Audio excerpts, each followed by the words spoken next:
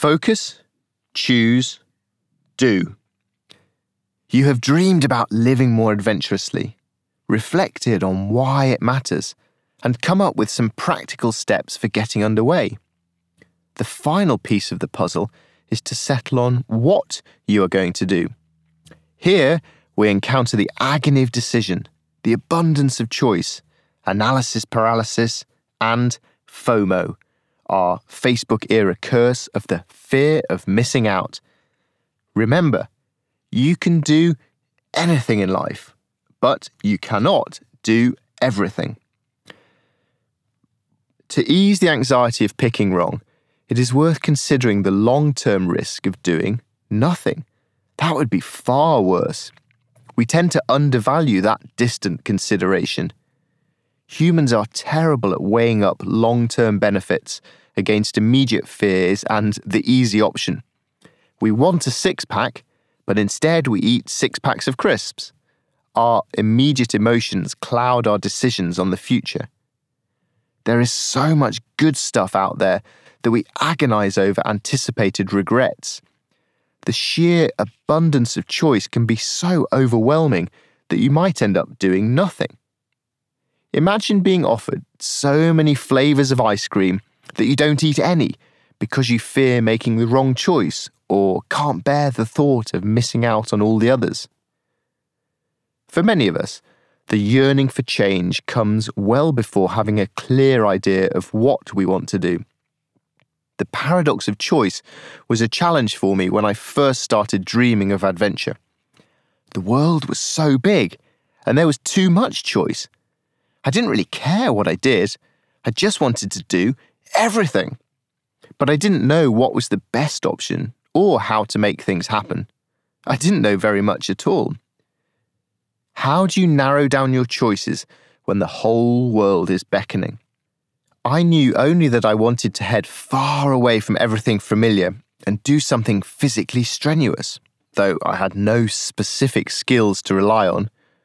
Wild places appealed to me more than cities, and it needed to be cheap. Oh, and nice food would be a welcome bonus. I said I was clueless, but if you listen to that previous paragraph again, I already had quite a few parameters in place without realizing.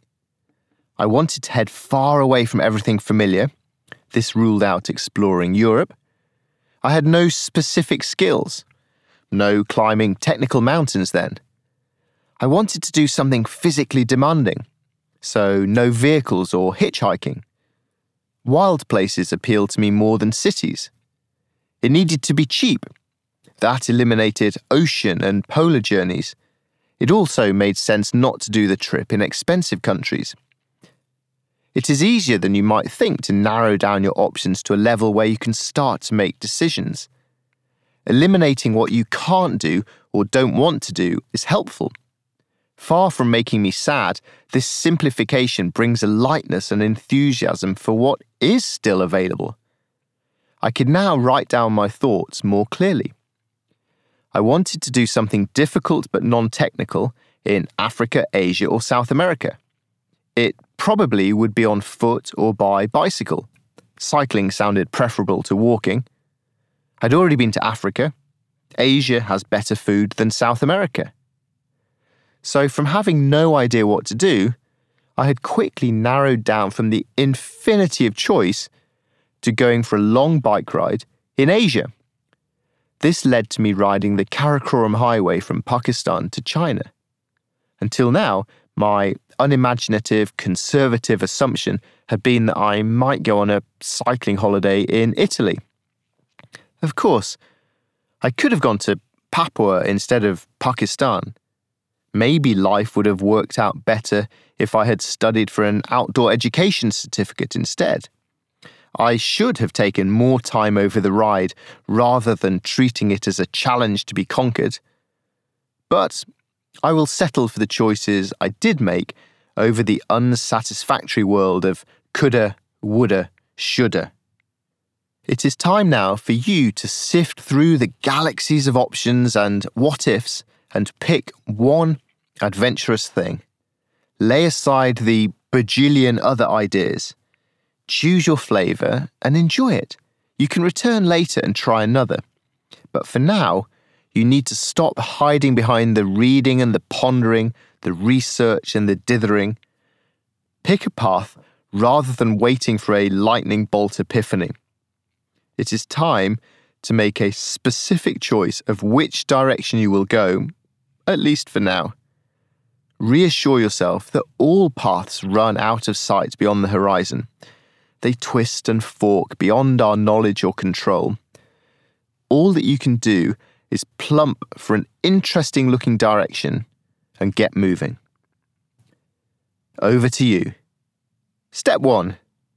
Write down a bunch of gut feeling, top-of-the-head parameters and see where they lead.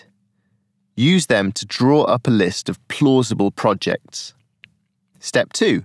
Rank these by preference. Step 3. Select one specific project that you will take into the rest of this book and turn into action. Step 4. Slash a rejection line through all the other ideas on your list. You can return to them later, but you must discount them for now and focus on one thing. Step 5. What is your version of the late-night McDonald's idea? Write it down. The adventurous dream that I am going to turn into a reality is...